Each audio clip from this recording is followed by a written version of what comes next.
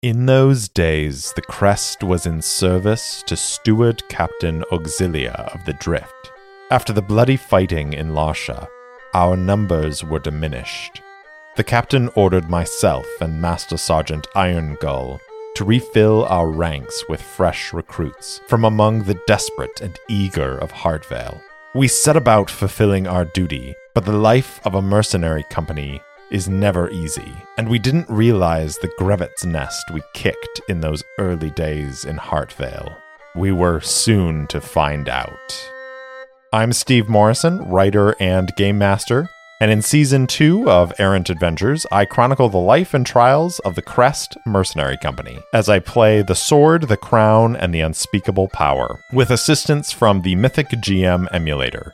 You can find the show on all your favorite podcast apps, so join me as we uncover the story every week.